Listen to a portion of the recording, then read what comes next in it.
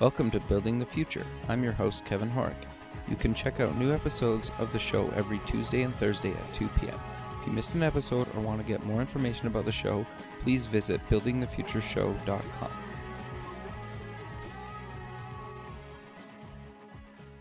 Welcome back to the show. Today we have David Smith and Brad Johnson, co-authors of Athena Rising. Guys, welcome to the show. Glad to be here, Kevin. Thanks. Yeah, I'm excited to have you both on the show. You guys are doing some interesting things, but maybe before we kind of get into the book and kind of all the other things that you guys kind of do, let's get to know each one of you first. So maybe, Dave, do you want to kind of give a bit of background on kind of where you grew up, where you went to school, kind of how you got to where you are today? Yeah, that'd be great. So, I grew up in a military family, so I was a military brat. I moved around a lot. So, that's always the hardest question to ask a military brat is, where are you from? Sure. Lived all over the country and the world. And but more importantly, I went on into the military and went on to be a Navy pilot, which I did for almost 20 years, including command of a squadron in combat, and then transitioned into the academic side of what we do today, and became a military professor at the Naval Academy, and specifically a sociologist. My background's in social psychology, and I do all my research in the area of gender, work, and family. And teaching at the Naval Academy for the last 7 years is where I met my good friend and colleague and co-author, Brad Johnson, and that's where we became good friends and started working together on this project of again, how engaging men in the conversation about mentoring women at work. And I'm just recently retired from the military, and I've taken on a civilian position at the U.S. Naval War College in Newport, Rhode Island. Very cool. And Brad, do you want to give a bit of background on yourself? You bet, yeah. So I grew up in Spokane, Washington, and after graduate school in California, I entered the Navy as a clinical psychologist and served at Bethesda Naval Hospital in Pearl Harbor, Hawaii, and then have been back at the Naval Academy as a civilian. I've been here almost 20 years, and have been a professor here and somebody who writes and researches all about mentoring relationships. And so written several books on mentoring, and this last one with my colleague David has been all about how guys can be more thoughtful and effective mentors for women. And Dave and I have been out, busily promoting this message for the last year, and we really enjoy that. So that's a nutshell sort of background. No, I think that's great. So I'm kind of curious to know, obviously this topic, what you guys wrote the book on, is kind of, obviously been in the media and the news a lot recently, and it's a pretty complicated issue, but how do you guys kind of summarize it in your kind of experience, and what was the kind of rationale behind writing the book? I'll start with this one. This is David. And so, a lot of my, how I got to where we are today with the book was based on my experiences with the military and gender integration, and seeing that happen. Being an undergrad at the Naval Academy in the early years of gender integration in the 1980s, seeing the combat exclusion law change in the early 90s and the integration of women into some of the combat specialties for the Navy in particular then, and my community in particular with naval aviation, serving on the first aircraft carrier to integrate women. And then finally, at the Naval Academy last year, 2016, when Congress changed the law and now opening up all combat specialties to women. And again, I do my research in the area of gender, work, and family, and see a need to help solve gender inequality in the workplace. Men have to be part of this conversation. And for the most part, a lot of organizations and professions, and especially in traditionally male-dominated ones, such as the military, but there's lots of others today, that are trying to solve this problem out there. And the STEM, tech industry, finance, advertising, you name it, we're all trying to solve the same problem. But nobody's really talking to the guys about how is this changing the workplace? How does it change the culture? Why should we care? Why should we be involved in this? And this is what Brad and I set out to do, was find a way that we can enter into this conversation with guys, because again, lots of people are writing and talking to women, and which is great. Sure. How to professionally develop themselves, how to get the most out of their careers, how to maximize all the benefits. That's wonderful. But nobody's talking to the guys about, hey, what's our role in this? Should we have a role? Why should we care? And why should we be doing this? And so that's what Brad and I set out to do, was to really begin to have that conversation with guys and help women also to understand, how can they help themselves in the same circumstances. No, I think that's great. And I love like that side, because I think sometimes I truly think majority of people try to be like decent to each other, especially in the workplace, but I think sometimes they don't know how, or kind of what's appropriate, what's not appropriate, or even just like how to help, right? Yep. Is that fair to say? I think that is very fair to say, Kevin. And I think I like the way you framed it, that it's not for ill will or lack of regard for colleagues or anything like that. But I think when it comes to men especially, which is who Dave and I are talking to, it very often comes with, exactly as you say, not knowing what to do, and a variety of things that might keep me on the sideline. And Dave and I talk about the reluctant male in Athena Rising, and the reluctant male syndrome is sort of, this thing that guys can have that makes them unwilling and, for a variety of reasons, to kind of step up and mentor women, engage with them, address disparities at the workplace. And it can be because, they have stereotypes that are, biased kinds of things about women that they're not even aware of. They can be afraid to break the bro code. If there's some implicit thing that, we don't help women, we help guys. If that's part of the unspoken curriculum at work, then guys may be afraid to violate that. A lot of guys are just flat out anxious about engaging women in, maybe supportive, kind of friendly, even non-sexual, but intimate and caring relationships with women at work. They just don't know how to do it, and it makes them anxious. So, for all those reasons and others, you get guys, as a result, kind of standing on the sidelines. And again, I don't think it's for ill will. I think it's just maybe they haven't even thought about this and they don't know what to do. Sure. No, I think that's fair. And I've always kind of lived by the motto, and I think obviously it's you guys kind of do too, where it's like everybody's dealt a hand of cards. Some hands are better than others, and like you need to figure out how to play the cards you have to your strengths. And I think the people that have better hands of cards need to help out the people that have worse hands of cards, as long as everybody's kind of willing to, kind of help each other and learn. And because I think at the end of the day, like, you can learn something from anybody. It doesn't really matter kind of gender, race, part of the world, whatever. In some ways, I think having, more input from people with different backgrounds from different parts of the world and different kind of races and genders and stuff is actually more fascinating, at least for me. Is like you look at something and you say, like, I think the perfect example that comes to mind all the time that I think most people on the planet can relate to, and it doesn't have anything to do with kind of gender or race or anything, is you take the colors like red, white, and blue. North America, everybody, well, that's the American flag, or kind of that those colors symbolize America, right? For oversimplification.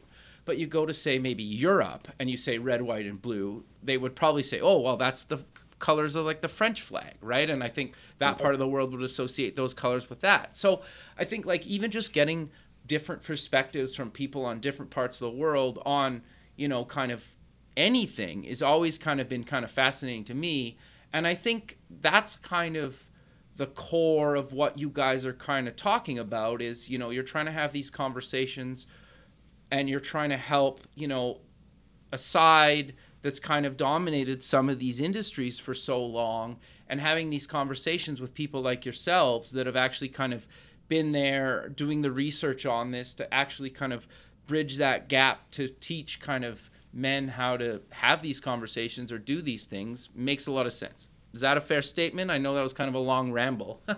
Yeah, absolutely, Kevin. And I think, your point is well taken. And we hope that it resonates with lots of people about the differing perspectives and seeing that and understanding what that brings, not just to maybe your organization, but also to you. And that's one of the messages we like to emphasize with groups of men today as we're talking about this topic, because there's a lot of great reasons to engage in this conversation. And certainly you brought up the social justice, the moral reason for why we should do that, right? The fact that we're all dealt all sorts of hands out there of where we are today, and the fact that I was born a guy, that was the luck of the draw for me. But that doesn't mean that if it gives me advantage that I shouldn't be willing to share and make that more fair for everyone. But one of the things that as we talk to guys about this is understanding that, hey, there's something in it for you too. If you want to play the selfish card too in this, that, hey, we know that guys who have at work in particular who are mentoring and working with more women, they also have more diverse networks out there, right? Sure. A broad set of, because again, you're in touch with more different people and groups of people across organizations and within your organization. And because of that, you also have access to insider information about parts of the organization you wouldn't normally have. I mean, if you're talking to women, suddenly now you can begin to, because, I approach it with the idea that, I'm not a woman, so I don't necessarily understand the experiences of women, the challenges. I know they have them, but I don't necessarily know personally what that means and what that feels like. And so understanding that by having them in my network helps. And certainly if you have a close mentoring relationship, you get some of that good feedback. And then finally, we know that the research is very clear that men have better, more enhanced interpersonal skills at work, which makes them better leaders, better people. And we also know that translates back at home to making you better fathers, better husbands, and just better guys all around. Interesting. Yeah, the thing, I think I have a daughter and she's just about 3, so obviously she's a long ways away from kind of entering the workforce. But as she kind of grows up, I want to try to help any way I can to encourage her to kind of do whatever she wants to do in life, whether it's, I don't know, be an artist or work in business or start a company or whatever. It doesn't really matter, but trying to instill that, and I have a son as well, I do that in him as well. But I think for me personally, and I can't speak for kind of everybody, but I feel like it's going to be harder for me to do that to my daughter than to my son. Have you guys kind of found that as well? Just because I don't know what to do. Yeah. Well, Dave has a daughter, so Dave, I should let you tackle that one. I'm a dad to all sons, but I can talk about guys more generally here. We do find that, again, Kevin, it does come back to that. I'm just not used to encouraging women to step into blank role, whatever that might be. Sure. The current data with Fortune 500 CEOs show that there's just a handful of those are women. So we're doing a good job bringing women in the door, and very talented women, and we give them great training. We spend lots of money to go out and get the best. That's often a number of women, and then we don't. They don't go far enough in the company. They don't get to the C-suite. So we're really not taking advantage of diverse leadership and, varieties of skills that women can bring to a company that makes it much more competitive.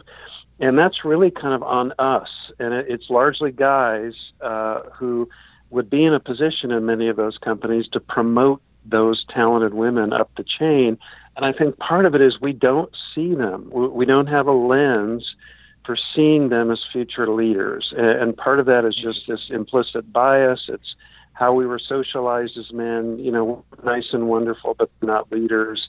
All of that's kind of operating in the background. And you have to help guys see that. You have to help that become more transparent. They have to become aware of those natural tendencies to not shepherd women into senior leadership roles. And, I think that's all part of the discussion we've got to have with men. And then that's got to translate into their personal mentoring relationships with women. But sure. Dave, stuff on your daughter experience, is that harder or not? Well, I think, and Kevin, maybe you'll feel the same way about this, but I think one of the things you have to think about is, am I providing the same kinds of opportunities and challenges to my daughter in this case as I do my son, right? And certainly I don't treat them the same because they're two different unique people. And the same thing at work, I challenge people who say, well, I treat everybody the same. I'm like, well, no, you don't, because I hope you don't, because everybody's unique, and you should, again, like as you mentioned before, we want to play to people's strengths and help them to succeed based on who they are and what they uniquely bring and their unique experiences. So in the same way, but I think as men, and understand if we're more self-aware and understanding our biases and stereotypes that we might be listening to or verse to, we have to acknowledge those and then use our brain a little bit, the decision-making part of it, and go, hey, all right, so am I doing the same things for her than I am for him, and providing the same opportunities and challenges? Because, as Brad mentioned, there's lots of biases and stereotypes there about, men and women, in particular with women, that maybe I don't challenge her as much because I'm afraid that, she can't handle it. She's not tough enough. She's going to cry if I give her, or get emotional if I give her critical feedback. And that's not fair, right? That's the back to the social justice piece. It's not fair to her because she's not getting the same opportunities to develop and grow into the person that she needs to be that he is. And so those are the things I think you have to think about. Yeah, no, that's fair. So what are some things that kind of men can do to kind of bridge the gap? Yeah. Well, so we have a whole book full. We could start anywhere, Kevin, but maybe at the most basic level, it is sort of recognizing the talented women around you at work who aren't getting mentored. And again, and especially in male-centric organizations where you don't have a lot of women in high-ranking kinds of positions, junior women aren't getting mentored, and at least not at the same rate. And it's not fair to put that all on senior women because there just aren't enough of them in organizations. So, yep. No, but I like just to get to the mentoring thing. So, yep. How do you kind of approach that? Because there's ought to be, obviously pick somebody that you're, to your point, so maybe somebody that's kind of a bit more junior, and you're like, I would really like to mentor this person because I think they have a lot of potential to be great or C-suite or whatever. It doesn't really matter. But how do you kind of start that conversation with somebody where it clearly comes across as just like, I just want to help you grow your career because I see a lot, of potential for you either at this company or in your career, without kind of it coming across as anything other than kind of just looking to, mentor them, to help them because you kind of maybe you see parts of yourself in them. Yep. Yeah. Well, I can start off with that, and Dave, jump in. Okay. I think that's exactly right, Kevin. That's exactly how I would recommend guys do this. Open your eyes. Think about the junior women around you who have lots of promise. Ask yourself, am I mentoring as many women as I am men? Do I tend to favor men, when I have these developmental kinds of relationships? And then I would start, identifying that and reaching out and saying things exactly as you suggested. Hey, you are terrific at this. I'm really glad we hired you. You're exactly what we need for this position. I hope you think about putting your name in the hat. Really see you in that role. These basic affirmative, encouraging kinds of things. And one little caveat, Kevin, is in fact, I would say don't identify yourself as a mentor early on in the relationship. I would say just start doing that work. Be encouraging, Okay. be supportive, identify your talents out loud, think about her. This is how you really start promoting somebody. And later on, let her describe you as a mentor. But I wouldn't call myself that early. It's a little presumptuous, and especially if I'm a more senior male. There's some privilege involved there. So I wouldn't do that. I would just start doing the work. Dave, any thoughts you have? Yeah, I would also add, one of the things that is we're talking about guys and if they haven't done a lot of mentoring or, developmental work with women before, as you're doing this, think about also some of the just kind of the structural aspects of it. So the who, what, when, where, why, that whole list. And one of the ones that, some of the guys we didn't talk about already, but some of the guys are concerned about perceptions, right? That what are my peers, my colleagues, my boss? What are people going to say if I start mentoring, younger junior women? And so we talked to them about addressing that in particular, and lots of best practices out there today. Men talking about, hey, look, you need to think about, one, being consistent and transparent about what you're doing. So when you mentor, some people have policies around, hey, I only mentor. For example, I have a breakfast lunch policy. I think it was one of the executives at Goldman Sachs we talked to. Interesting.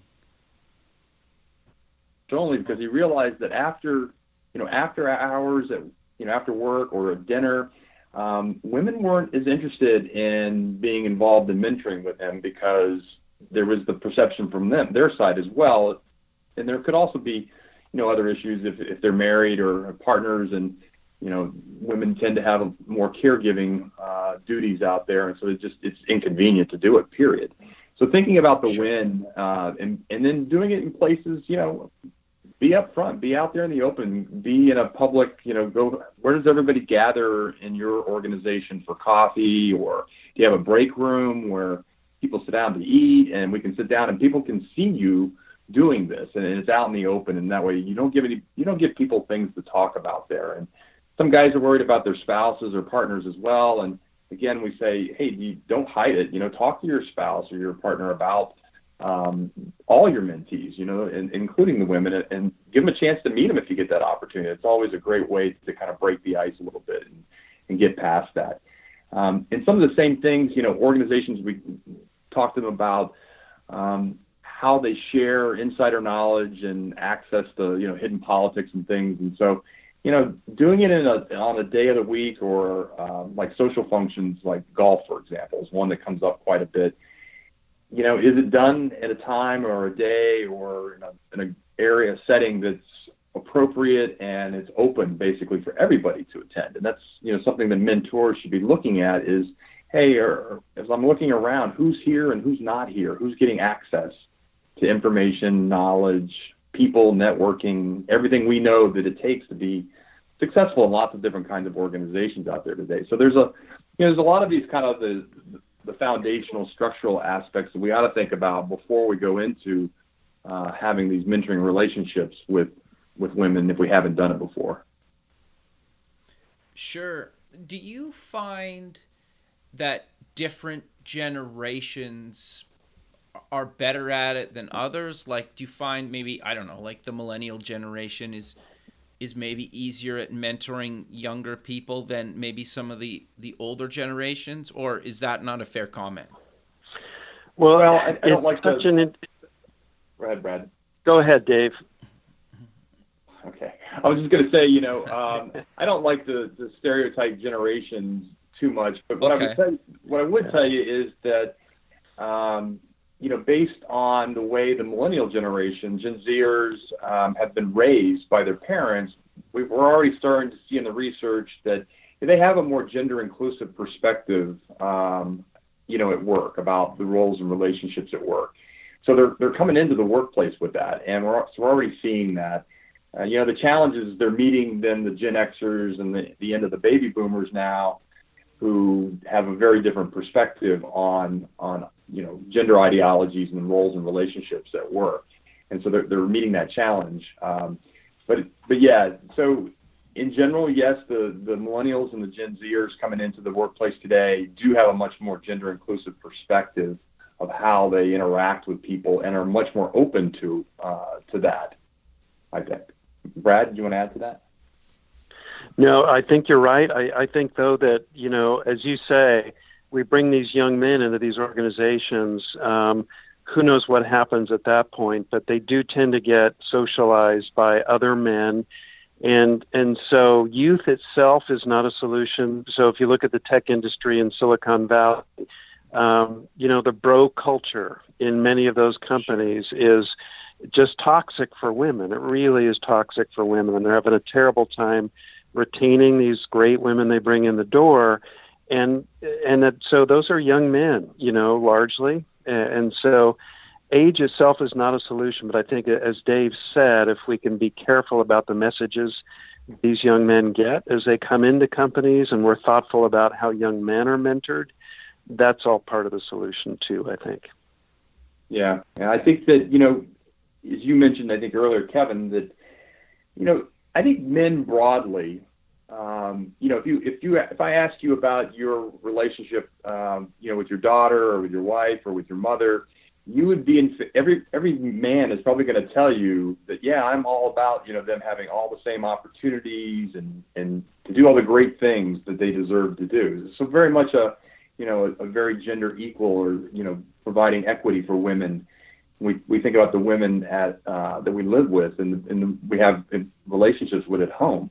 The problem is when we go out in public and we get around other guys and we're back at work, and suddenly we become silent about that. And so I think guys have that, they believe it to some extent. It's a matter of acting upon it, having the courage to act and not worried about what other people are going to say or think if they start doing or saying these kinds of things at work.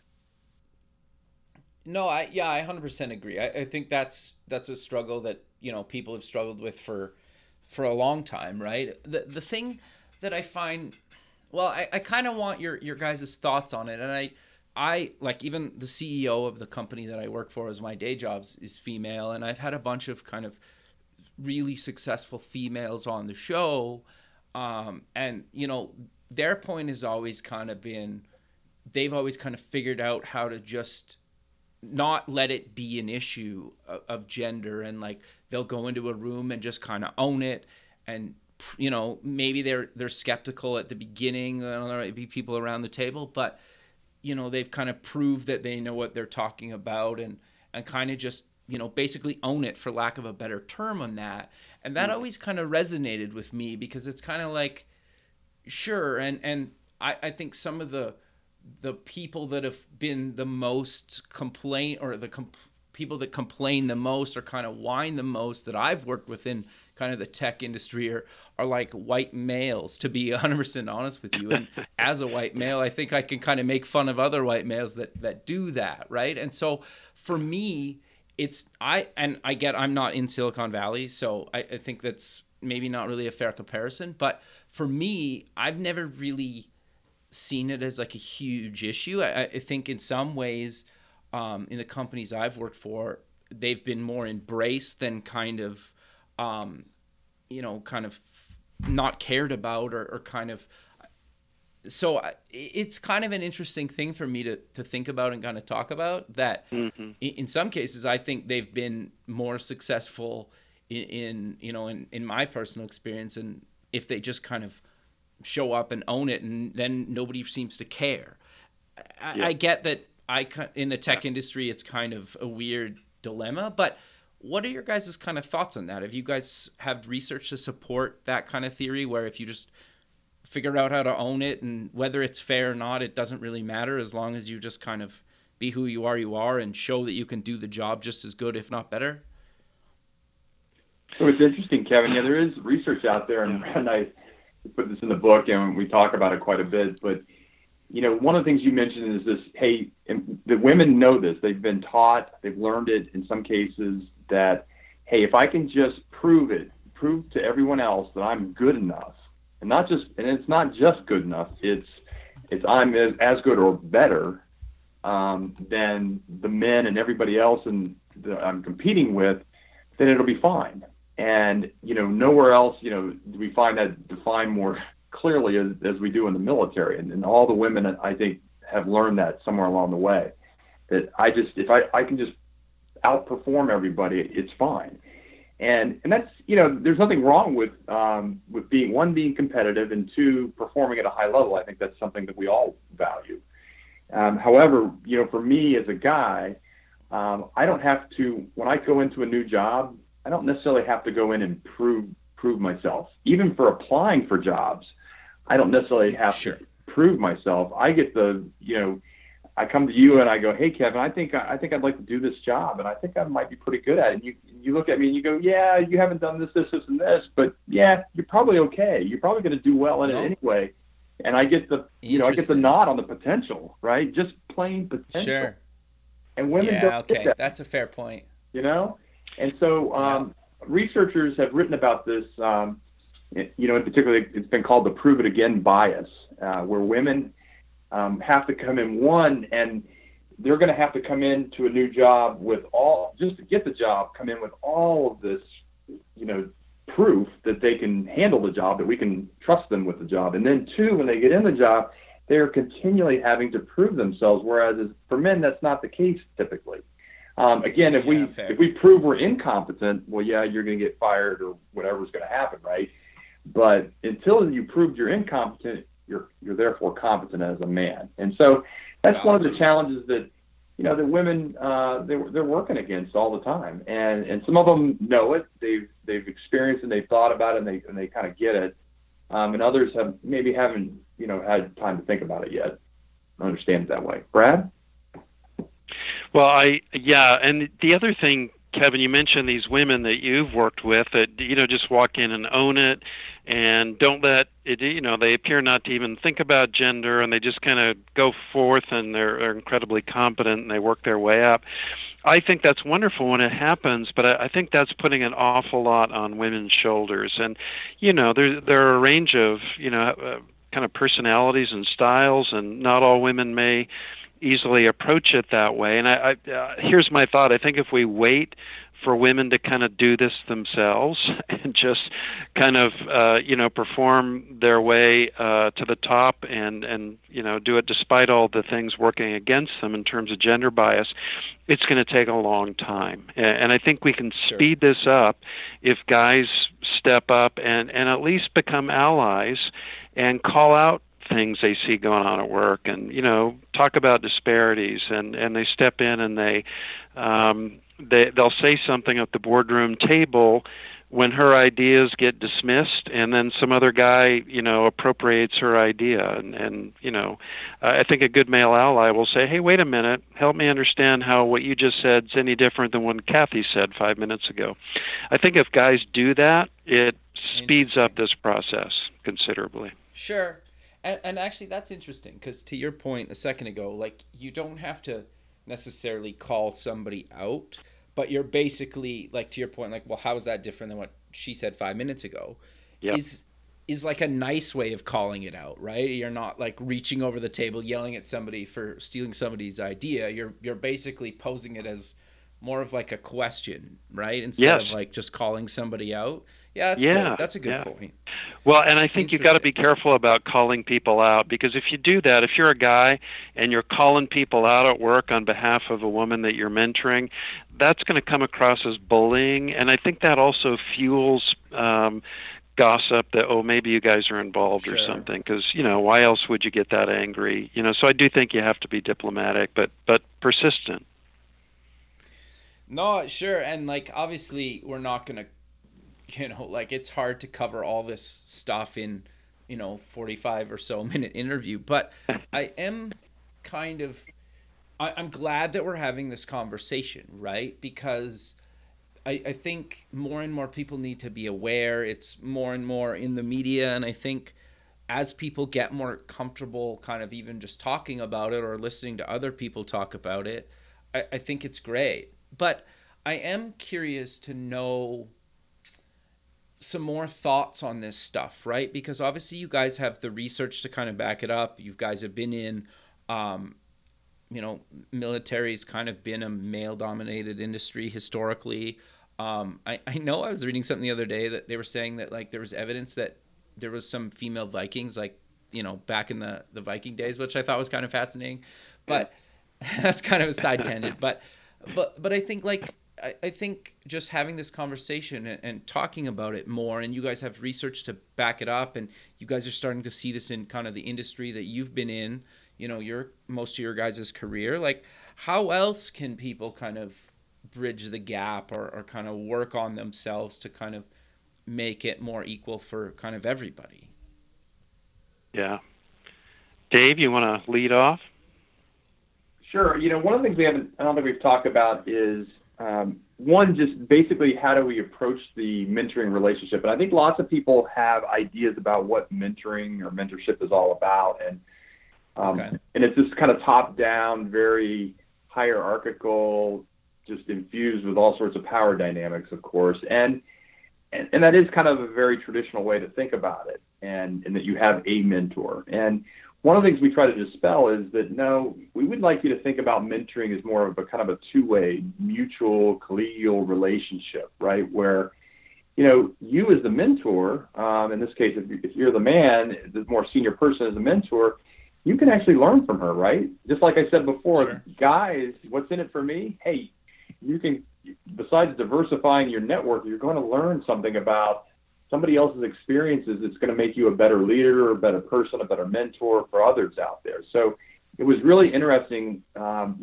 we did the research for the book, besides summarizing all, the wealth of social science evidence that's out there, we went and talked to about 30 of the most high-flying, successful women across industries and professions out there.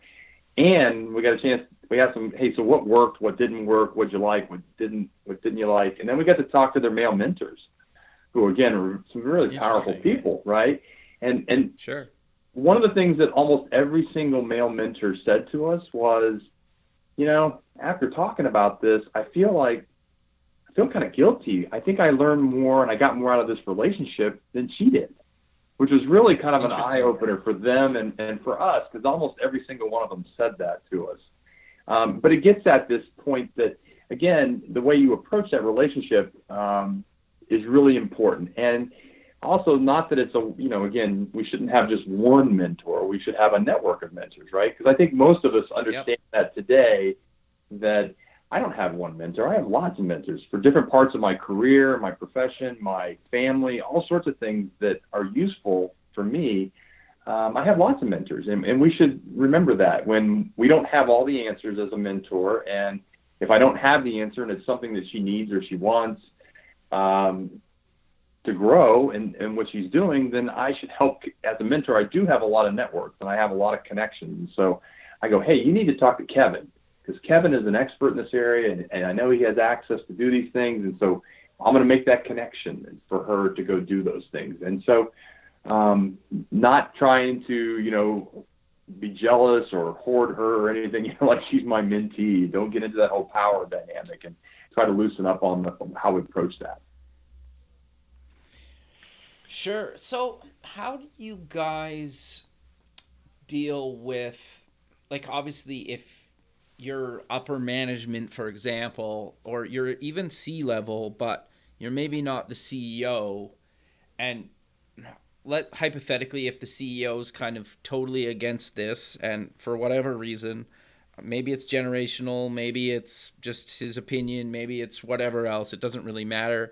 But how do you, as say upper management or some other C-level, actually kind of address stuff like that with somebody that's that stubborn? That's interesting. It's so funny you asked that, Kevin, because it's such a self-defeating attitude. I mean, I'm sure those Totally. guys are out there, but when you look at the data, I mean, this is not top secret stuff. The data is widely available that the more women you promote into senior leadership so that senior leadership becomes truly gender balanced, there's a clear connection between bottom line stuff, productivity, income, productivity, and just bottom line success in terms of companies' output. And you find that across different industries. You find it in universities. You find it everywhere, that this gender balance, and I would just say diversity, broadly, is good for the bottom line, and there's not much secret about that anymore. So if I have a CEO or CEO who's resistant to that message, I have to shake my head a bit, and I'm guessing the board of directors will be shaking their collective heads, because this is really undermining, the whole mission. And so I'm not sure, what else you can do if the person's not willing to look at the data and kind of think about that and what it means for the company. You might need somebody else in that position. And That's kind of what I figured you'd say, but yeah, that makes sense. And they usually do. Because especially businesses, you respond to the bottom line for the most part. Sure. Now, there's lots of organizations, in the military, for example, other national security organizations today, that it's not about a bottom line, right? It's not a profit, so to speak. It's more about mission accomplishment, mission success, and all the federal agencies, all the national security organizations out there are dealing with this, and they're all, by the way, dealing with the same issue about how do we create more gender balanced leadership teams out there. But they're also figuring out very quickly that. So, for example, the SEALs recently, right, in the military, in the Navy, they were some of the first ones to jump on board the whole idea that, hey, we need to open up these combat specialties like the SEALs to women, because we need them. We need them to get the job done. And they've learned, the course of the last 16 years of this war we're in, that, I need women out there to be able to work with the teams and be able to do the job. Female engagement teams, same thing for the Marine Corps, Lioness teams for the Army, same thing. Couldn't get the job done, or couldn't do it safely without the women on the teams. So everybody's finding, again, the reasons why, and I think senior leaders are jumping on board with that. Sure. Well, and you're basically eliminating half the world's population. Basically. Exactly. It's not it's not 50-50, but it's close. Yeah. Right? Well, that's such an important point, Kevin. I mean, you think about the bell curve in terms of IQ and emotional intelligence and creativity. If you just cut out 50% of those folks at the top of the curve, your company's going nowhere. Your organization's going nowhere. You're not going to compete. So, yeah, it is so self-defeating not to be as inclusive and balanced as you can. Yeah, and just the thing that I always find funny about the whole issue in Silicon Valley is the first programmer ever in the history of the world was a female. And so now that males are attacking females in that kind of space is kind of interesting to me, because it potentially maybe would never be a thing without her, right? I forget her name. Of course, I forget her name when we're recording. Was it Grace Hopper? Yeah, that sounds, yeah, exactly, right? But so she kicked the whole thing off, right? And so obviously we, at some point, the male population pushed females out of that industry because it started with them, right? And so that's always kind of fascinated me, that's just been a thing, right, since the beginning of programming. Yeah.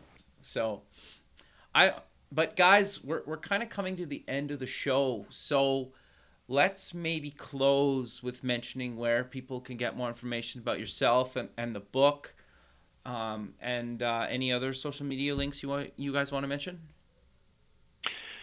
Yeah. So this is Brad, and so you can find out more about what I'm doing at wbradjohnson.com. And you can certainly find Athena Rising, How and Why Men Should Mentor Women, at any bookstore on Amazon.com. And I'd be happy to have people follow up with me. Yeah, this is David, and again, you can find me on my personal website, davidgsmithphd.com, and what we're up to, where we're speaking, and what we do, and certainly the book is available on Amazon in all the formats out there. And I'm also on all the social media under the same handle there, David G. Smith, PhD. And so I'd love to connect with people who are interested in talking more about this topic. Perfect, guys. Well, I really appreciate you being on the show, and look forward to keeping in touch with you guys, and have a good rest of your day. Hey, thanks, Kevin. You too. Thanks, guys. Take care. Bye.